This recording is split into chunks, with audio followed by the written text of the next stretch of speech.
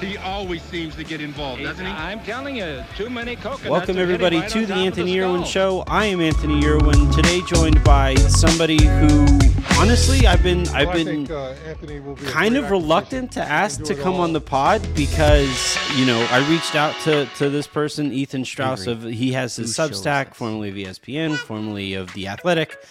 I reached out in response to an article or a column he just wrote about Adrian Wojnarowski, and just said, hey, I'm glad that you wrote this thing. I was waiting for it, given the news and the news cycle yesterday. I was shocked how quickly you responded, and then you were like, yeah, sure, I'll hop on the pod tomorrow. and you just always surprise me with how open you are to people like me talking to you. Ethan, thank you very much for hopping on. How you doing? Yeah, I'm a conversation optimist. So many good things have come to me in my life just by having conversations. So I'm happy to be on. And also I did have some curiosities floating around. I'll just jump right into it. I did arrive because I wondered why Laker fans hate Woj. And I figured that maybe I could learn, because I actually don't know as much about all the Woj machinations as people might think.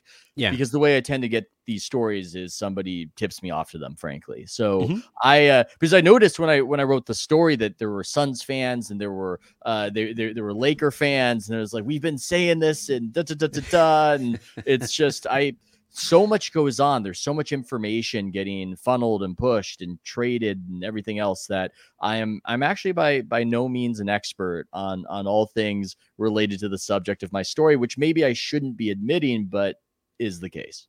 I mean, I think generally speaking, when you're talking about stuff like this, where there are so many layers to it, it's impossible to just be absolutely informed on every aspect of it. But yeah, like as it pertains to Woj, so I think there are two trains of thought here, as I have noticed the same kind of thing. And one train of thought, and I think this is probably the most likely scenario, is that Lakers fans don't like newsbreakers in general because for the last 2 years, the news has mostly been pretty bad. Yeah. So I think just kind of generally large landscape from 1,000 miles up, that's kind of how things are going. But then the other thing is, look, you mentioned it in your column, and you have mentioned it a few times. Woj is very closely tied to CAA. And obviously, the Lakers are kind of a pseudo clutch operation, and or a clutch proxy organization, and I think those two entities banging heads up against each other, and some of the angles on because we see some editorialization from Woj and some of his leaks and stuff, and I think sometimes Lakers fans feel as if he takes pot shots at the Lakers because they're clutch, that he might not with some other teams out there that haven't had the amount of success that the Lakers have, even granting how the last 2 years have gone. So I think those are the two kind of landing spots for me. Yeah, and clearly there are things to be criticized about the Lakers, but it is true that there's more to the game. And for those who do not know, I'm assuming that most people do, CAA is perhaps the most powerful player agency. And what's kind of funny about them is that they represent a lot of people in media, especially at ESPN. And Adrian Wojnarowski is one of those people.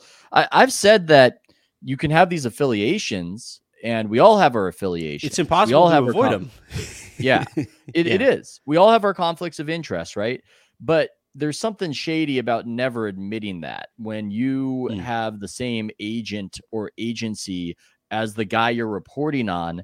Maybe just have a little sentence at the bottom of the story revealing as much. And I'm not saying that I'm pure as the driven snow. There are people in the industry I don't criticize, and it might be because I just think they're a nice guy, right? And I have like full discretion. I have full discretion at my website to cover any topic. So I'm probably not just going to blast somebody I'm friends with, even if they're worthy of the critique, because that's just not how I want to manage the relationships in my life. But where it gets a little bit to me too far is if I'm lying then on their behalf, right? Yeah. Or because I have an association or affiliation, I'm trying to convince people that they're better than they are and I know I'm doing that. I think that's when you cross the line. And I think part of what people are blanching at is the sense that they're being sold something on the basis of these conflicts of interest.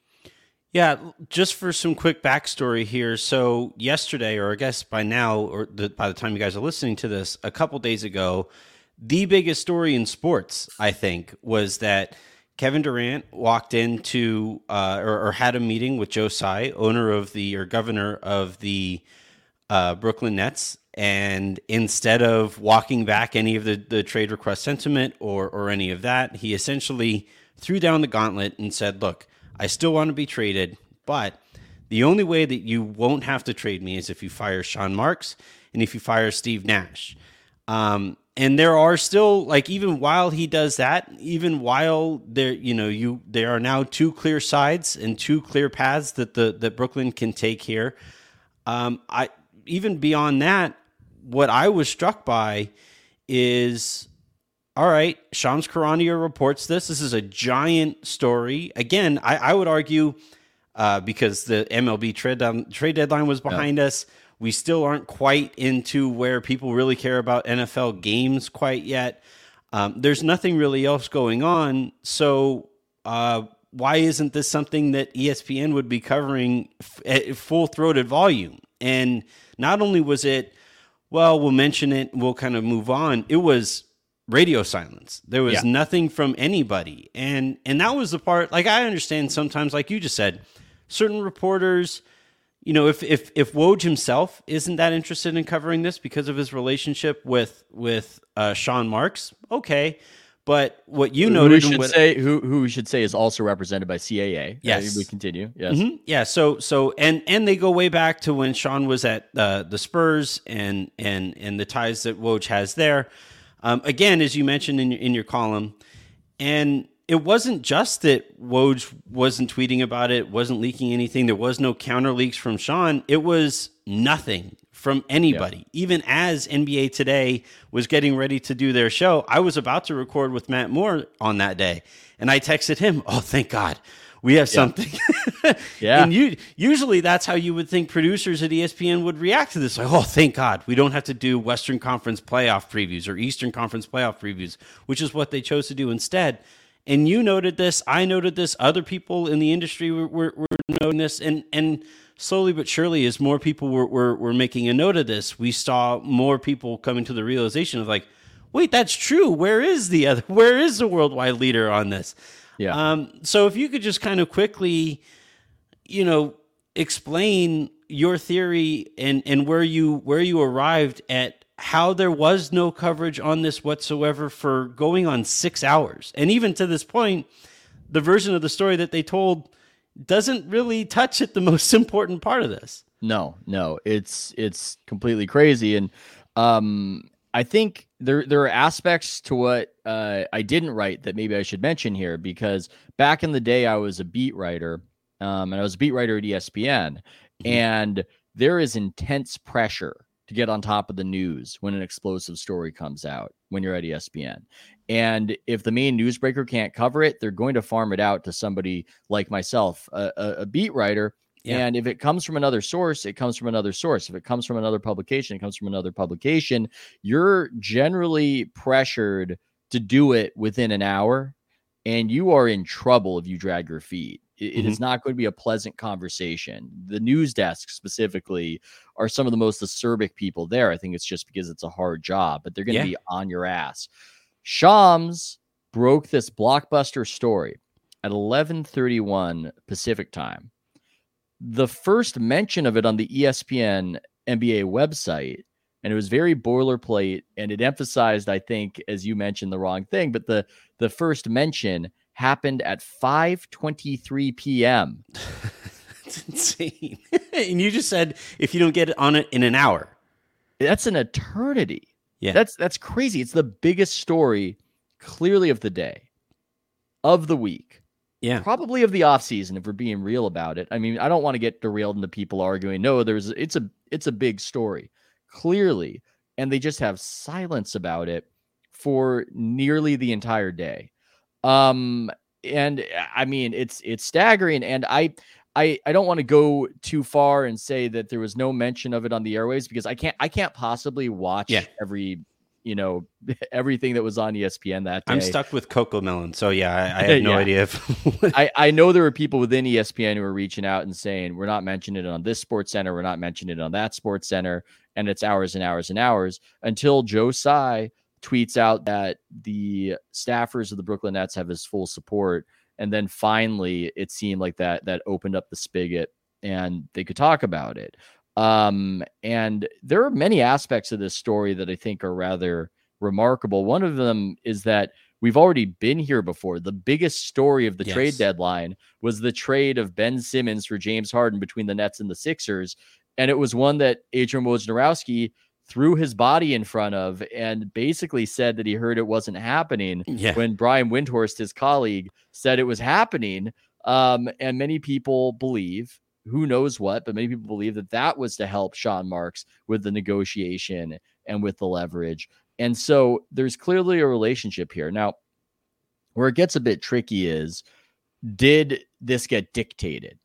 I don't know if it got dictated. That's not no way of knowing it. Yeah, that's not information I'm privy to. And I'm not sure that it needs to be dictated. I know that people have been chewed out for reporting on stories that potential sources don't like.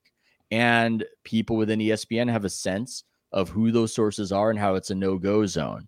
So I'm not sure if this was the coach draws up the play on the clipboard, or if it's Golden State Warriors, beautiful sort of organized chaos. Everybody knows where to move, right? Without anybody saying anything. I'm not sure. I'm not certain. But the end result is something that is just absolute madness for a sports television company that is talking about the NBA and trying to find any morsel of content in the most dead part of the sports calendar, that you can't talk about Kevin Durant demanding that two-time MVP Steve Nash, his coach, be fired, and not just Steve Nash, also the GM of the team, or he's out of there. And he's doing it mano a mano. He's doing it face to face with we now call them governors, I suppose. I mean, that you're not going to talk about that. You're scared to talk about that. And for Sean Marks, again, Sean Marks, good reputation, known to be a good guy, smart guy, but this is not Pat Riley. This is not Jerry West, right? This is a complete opposite world view of one's priorities when you're making NBA content. So I'm not looking at it like it's the crime of the century. I'm just looking at it like it's absurd. And fortunately for myself, it's good content for my website. Which once again, Ethan has his Substack. I subscribe to it. I've really enjoyed the content that comes out of it, in particular this stuff, because I'm always kind of struck with these no-fly zones, whether it's CAA as it pertains to what we're talking about here, whether it's the things that you can and cannot say about Clutch and how and how they help run the Lakers, whether it's CAA's impact on the Knicks, whether it's Nico Harrison sliding in with Dallas and how things have changed in Dallas, like these power brokers that everybody knows. Like at this point, I think most people covering the sport know and are privy to how different things and different strings are pulled across the NBA. But for some reason, we aren't really allowed to explicitly state, Anthony Davis isn't going to get traded for Kevin Durant because he's Clutch. Like that's why it's not going to happen. And every time you say something like that, somebody's out there clutching their pearls like, oh, how dare you? How dare you come to that conclusion? We were being told stories with some of the main characters edited out of the stories. Yeah. And again, I not the crime of the century, maybe, but it just makes for incomplete stories, and it makes for feigned ignorance from the people telling the stories. And it's just so easy for somebody like myself, who's non-affiliated, to say, that's why. That's what's going on there. And I'm even open to certain. I don't look at it, if we talk about Clutch, as they're the just evil or bad. No. I even think they helped win a championship. I think a lot of the Lakers' problems are more rooted in the people in ownership. Yeah. And that Clutch, despite whatever conflicts of interest and issues that they bring to bear, was a steadying force that, as you said, helped them win a championship. And so it's complicated. The clutch Lakers story is complicated, right?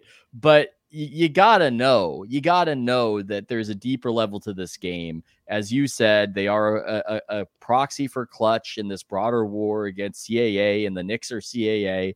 And there's this whole other level to the action and what's going on.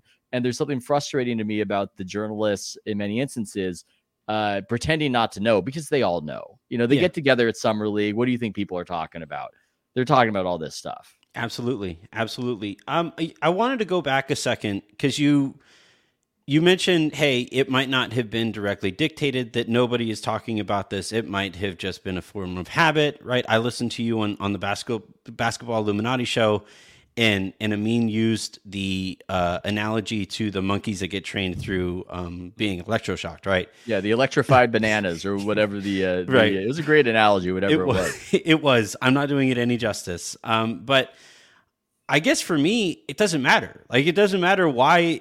What matters here is that for 6 hours, if you get your content from ESPN and solely ESPN, you didn't know that this was a thing. And now I think at this point in media consumption, almost nobody solely relies on a single platform to get all of their stuff.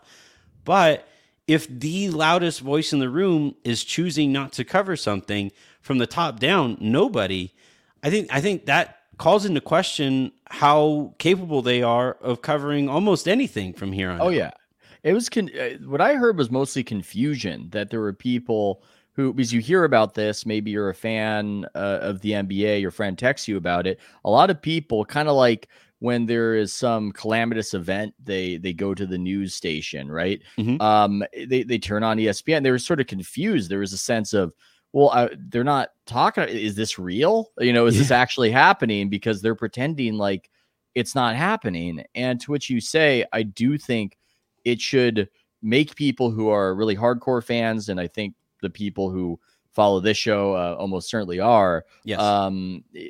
The best savvy, fans, obviously. the best fans in the world, just savvy about, wait a second, if they say this happened, if they say this trade happened, then okay, that trade happened. I'm not going to doubt that.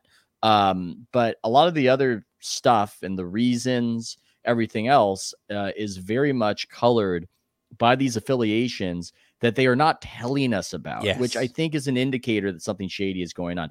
Again, I'm not saying you can't be repped by whoever or anything like that. I'm saying if you find the need to never share that info, I think we can assume that info is playing a role in the coverage. I would say if a superstar was coming to me and they really cared about their reputation, I mean, I've never really had any run-ins with an NBA superstar who cared about their reputation. But let's say, hypothetically, if an NBA superstar was coming to me and they said, I care about my reputation, what agency should I go with? I would say, well, if you care about what's on ESPN, I think you should probably go with CAA. Yep. If that's what you care about, if that's what you're into, because, and it's a little bit nuanced. I think some of the TV people are so big that they don't care. And maybe Stephen A is going to blast whoever he's going to blast. But a lot of people, especially on the digital side, it will be a factor. You will get more favorable coverage on average if you're with CAA than if you're with some of these other agencies. And everybody knows it, who is in the know. Yeah. ESPN has been trying for years to scratch the surface of what has made TNT's coverage as successful as it's been, as endearing as it's been. They've been, I don't know how many iterations of the pregame and postgame and halftime show they have gone through. Yeah. I don't know how many combinations of host and tones of the show that they have gone through. And for me, I think they're always going to be they're always going to be operating from a point of weakness when compared to TNT's guys, because those guys, like, Chuck doesn't care. Like, Chuck, it doesn't matter what affiliations, friendships he has. If he feels that he needs to say something about a certain player or something certain about a team, while he has his own biases, obviously, you having covered the Warriors and having heard the things that he has said about the Warriors comes to mind. He has his own biases, but at the end of the day, you never feel like what he's saying is contrived. And Yeah. every time I turn on any kind of ESPN product that is supposed to be competing with that, I feel like, all right, there's another step to this analysis that isn't being taken because that might rub so-and-so the wrong way. And I just think that's something that's very easy for the audience to pick up on. It's the difference, frankly, between Steph and LeBron. Everything LeBron does feels very contrived and very planned and very thought out, whereas Steph will hop on Holy Moly and fight with Muppets for an hour and be perfectly, self-deprecating through that in a way that feels real. And I think that's something that really matters here. I think it's a great point. And not everybody can even articulate it when they sense it, but we do sense authenticity. And I think especially in this day and age when everybody feels quite watched and they start modulating what they're saying to being watched, we value one's honesty in the giving of their opinion even more than how good the opinion is. I mean, Chuck says a bunch of stuff that's totally wild. Sometimes he says that these other sports are his favorite sport, or he's not watching this or he's not watching that. But ultimately, we just want to feel like we know you when you're talking. Yes. And that's what everybody senses when they watch him. And it helps that he's the funniest former athlete in the history of sports. I think one of the funniest people on TV, frankly. Yeah. He's just a naturally hilarious talent. And so, but it just matters so much that we feel as though you're not trying to be somebody else when you talk to us. And that is a very rare quality right now. And maybe ESPN, I don't even know what they could do at this point to compete with Insider. I think the passing of Kobe might have maybe shut that door, because perhaps if ESPN had Kobe, then things would be different. But they don't really have these major former athletes, and then they have all these other considerations. And I don't hate everything they got going on, by the way. I mean, I think some of it's good. I think Kendrick Perkins has some chuck to his game where I don't agree with the takes, but I kind of feel like he says whatever he's going to say. He's gonna, and he laughs at himself. He does. He laughs at himself. If he's wrong, like he has no problem saying like, ugh. All right. When Chuck, because they always keep track of his like bets off to the side over there, right? And it's genius, honestly, that they do this. And it's part of what makes Chuck is that, he can look to that board and be like, gosh, I really said Portland's going to win a championship, huh? How about that? That's a choice that I made. I think there's real value in that self-deprecation. I also kind of wanted to move on here, and again, as it pertains to this story and coverage around the league, without getting too into the weeds of woe is me, what is journalism in 2022, but if just for the typical consumer who maybe hops on Twitter every so often, gets Woj notifications, I would say, gets Sean's notifications, Stein, and Haynes. I think those are the three or four people who I think most people, if they get notifications from Twitter, every tweet that somebody sends, those are the four people. But the person that stands out there to me, and I wanted to talk to you specifically about this because you have a Substack, is when I read something that Mark writes, I never, and look, if we want to talk cop to biases here, Mark is one of the nicest people that I know, and he's a fellow Titan, so incredibly nice guy. Yeah, but when I read, one of his columns, or when he's offering up the details that he knows about it, I never feel like there's some kind of push to like, hey, just don't try to appease this person over here, but try to make it also click worthy and try to do all of this. It just feels like it's Mark. Like, and that's what I enjoy about your Substack. It's like, it's you. There are things that you and I disagree on, but I never feel like, well, it feels like some editor is pushing him in this direction that he doesn't necessarily want to go in, whereas, or some source is pushing him in a direction that he doesn't necessarily want to go in. And I think that's something that this Substack era is really going to offer, is kind of a way of balancing out some of those contrivances. Is that something that pulled you in that direction?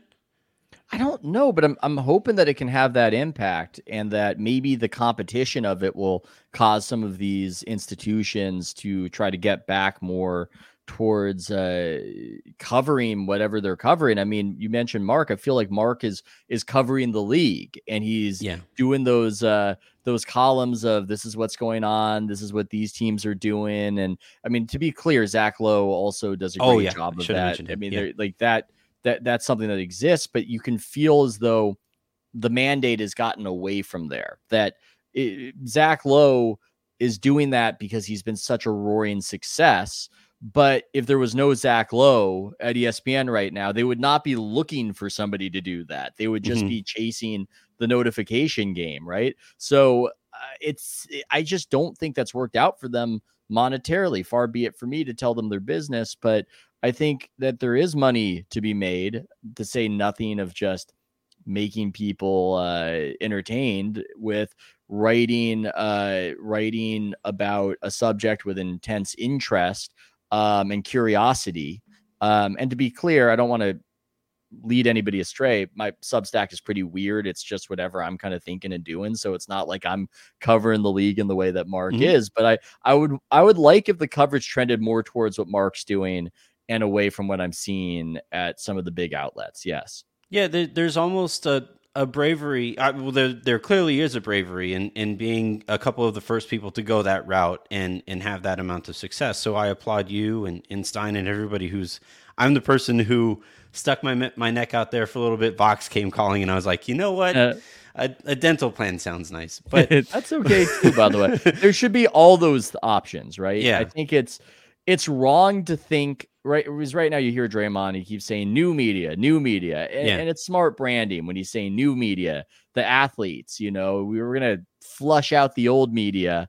It's time for the new media. And by the way, who wins between the 96 Bulls and the 2016 Warriors? Exactly. The most old media question of them all. But I don't look at it that way. The athletes, the ex-jocks are not just going to supplant Colin Cowherd and Stephen A. Smith.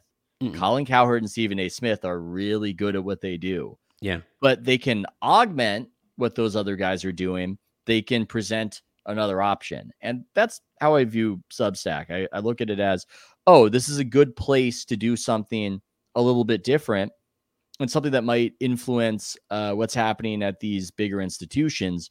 But I don't see it as completely upending and replacing any of that. I mean, that would be impossible, especially from my Substack. I barely cover the league. I just do whatever I think is interesting enough that somebody might share a column with their friend.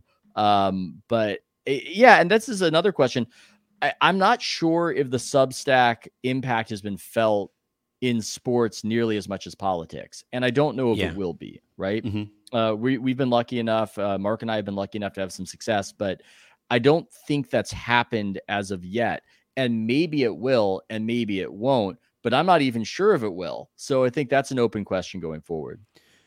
Yeah. And to be clear here, I think Mark is unique in his ability to do this because he has so much gravitas and so much cachet from now he said 30 years in the NBA. And like you said a second ago, your Substack is not so much an NBA Substack as much as it is an Ethan Strauss Substack. It's just whatever comes to mind, whatever topic du jour that you feel like hasn't had your spin on it yet, you just kind of go in where your mind takes you. I don't know that.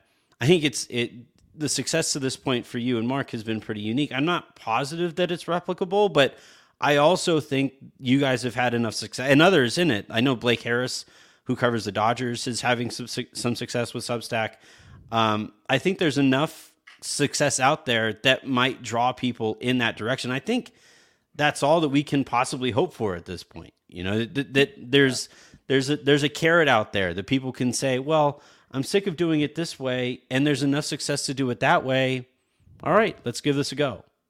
Yeah, people in the industry have been asking me about it because sometimes they're curious about making the leap, and I don't BS them. I think it is not easy to carve out a niche. You ultimately, the simplest way to put it is you need to have stuff behind the paywall that cannot be found elsewhere. Mm-hmm. That's the basic thing. It sounds easy, right? It sounds simple enough. Just have something that nobody else has, but actually doing it could be a bit of a taller order. But if you can find if you can find a lane, then you can have some success there. But like I said, it's something I am legitimately uncertain about. We might be having the same conversation 3 years from now, and oh my God, all these sports Substacks really popped, and it's become a viable competitor. But I don't know. There's something about Substack and how it's been more just more influential in the political space, and for people who found themselves not exactly fitting in to political media, but sports, and whether sports can have that more independent platform, we just don't know as of yet. Yeah. Well, the reliance there is still on the sports brand, the team brand, right? I would be going to Substack and I'd be writing about the Lakers. And do I offer anything different about the Lakers that somebody would feel the need to pay for? That's the concern. Before we get you out of here, I want to ask one last thing here on where things are going here. Having done the beat reporter thing, having now done the Substack thing, having always been kind of unique in both of those efforts, the Lakers and Warriors relationship is one. It doesn't help, obviously, that they've never been good at the same time. Like they're this weird like Hitchcock form of like where Will Smith and Charlize Theron can't be in the room at the same time and both be strong. They like lose their powers. But I'm curious, from where you've been watching this, the league probably desperately wants the Warriors and the Lakers to figure this out at the same time. They want that West Coast presence. They want something that really kind of brings the Steph and LeBron circle thing full circle. And I'm wondering, is it even possible? Like they're so different in approach, and the Lakers are right now such a mess that I just don't necessarily see it happening. But do you think if the Lakers and the Warriors were good at the same time, do you think it would pop in the way that maybe ESPN is or the NBA would be hoping for? I don't know if it would pop like Cavs versus Warriors, because my theory on what resonates is it's about contrast. Yeah, Duke versus North Carolina. You've got the hoity-toity conservative private school versus the liberal public school. Lakers versus the Sacramento Kings was the most watched Western Conference Finals of all time. I remember, I think David Stern was asked, who do you want in the finals? And he quipped the Lakers versus the Lakers. Because the idea is big market, more people. And big market attracts more people, but it's not that simple. People get drawn into things through story. And the story of an epic contrast, Hollywood, superstar Shaq and Kobe versus humble, scrappy Sacramento, that's more appealing to people. I think you retain a little bit of that because LeBron and Steph are such contrasts of the era, and people like the idea of those two duking it out. So I think that would still be pretty appealing. I just don't know if it would be appealing on the level of Silicon Valley versus working class Ohio and everything else. People, a lot of it is just total BS, but people attach a lot, right? They attach a lot of meaning to it, and that helps it become all the more resonant. I hope the Lakers can get there. That one play-in game was very, very compelling. Yeah, that popped. So I think there's the energy there. It's just a matter of actually having it happen. Yeah, the thing that makes it odd is that somehow Steph, being the 6'2", 6'3", kind of skinny guy, he's bigger now, but kind of skinny guy, he's somehow the villain. Like LeBron is somehow the underdog because LeBron keeps getting in his own way, but he's somehow the underdog who brought Cleveland into that mix against Silicon Valley, and now he would be dragging this incompetent Lakers franchise into that spotlight once again through kind of sheer will. And yet you look at the two players side by side and it's like, wait, That guy should be the underdog. Well, the little guy should be the underdog. That's maybe why it's such a great contrast, is that it's almost pushing and pulling at all these weird different levels where, wait, the overdog is the underdog, but the underdog is the overdog. It's it was just such great alchemy for the NBA when those guys were going against each other in the finals, and it would be pretty damn good if they were going against each other in a Western Conference Finals. Yeah. All right. Well, I really appreciate you, Ethan, for hopping on. I want to give you one more opportunity to plug what it is that you're doing on your Substack. It's fantastic. Like I said a second ago, I subscribe to it, and while I don't always agree with all of the points, I just enjoy the bravery that's associated with, you know what? This is what I'm thinking about today. And instead of writing a 27 tweet thread, I'm going to hop on here and I'm going to turn it into a thoughtful piece of writing. So I appreciate the work that you do there. Give everybody a quick overview of what you're doing.